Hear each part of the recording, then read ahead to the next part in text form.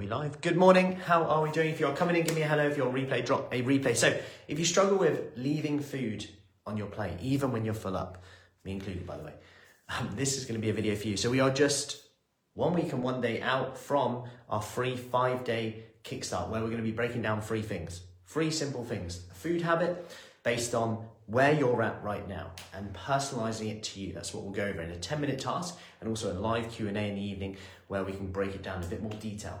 The fitness side of things, 5 10-minute workouts you can do on your busiest, most stressful day, even around this festive period coming up, and all the challenges that we say that are going to come up and get in the way. What about if they're on the way and we can factor that in and actually get results regardless of that? And finally, we put this all together so you leave with a plan, a step-by-step plan that you can do even today, even in December, because half-assed is better than no-assed. Rather than all or nothing, we get you thinking all or something. So there should be a link around here. And speaking of which, about all or something rather than all or nothing, leaving food on the plate. I did a video yesterday about some tips on eating out, eating till you're full up.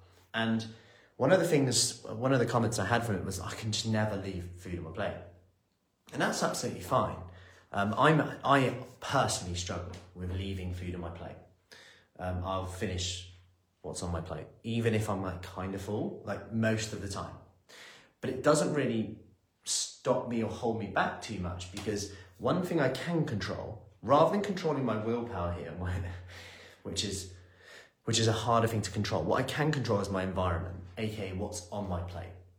Okay, so if I know I struggle, which I do, to leave food on my plate when I'm full, can I make sure that if I'm going to overeat, I'm going to overeat on vegetables, whether that's added med veg, added frozen veg, added frozen peas, whatever it is to the meal, added carrots, added of the meat side of things, so that I'm going to get some more protein in. And actually, that's the thing, that and veg, it hits a brick wall, and it does become like, wow, I'm not sure I can have much more than that.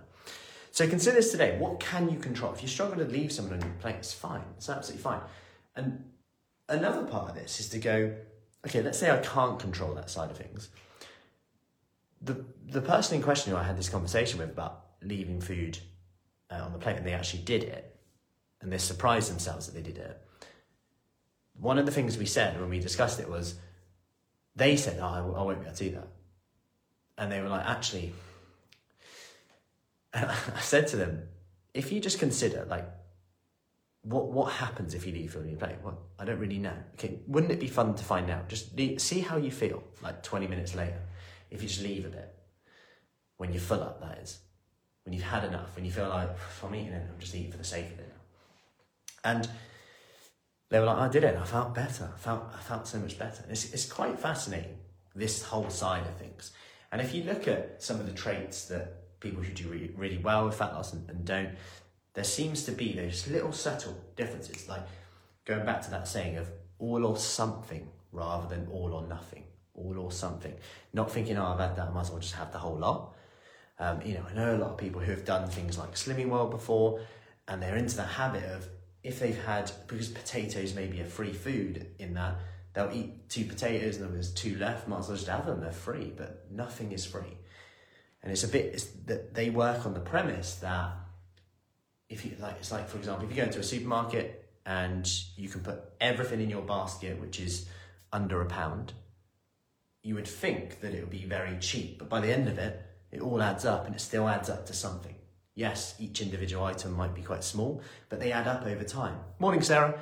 And as a result of that, you might not see the results that you want. You might spend more in terms of calorie budget than you're thinking because of that mindset. And there's those subtle differences that you might not even be enjoying that.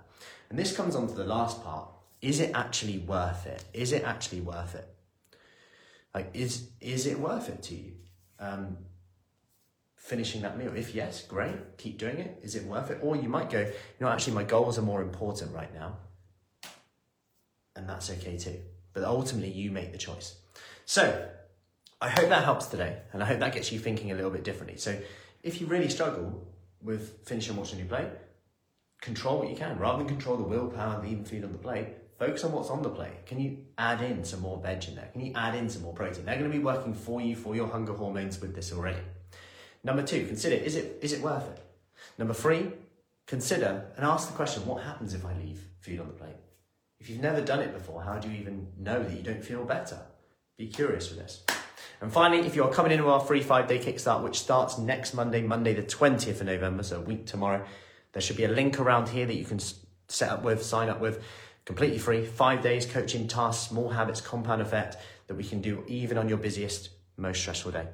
So, have an awesome Sunday, and I will see you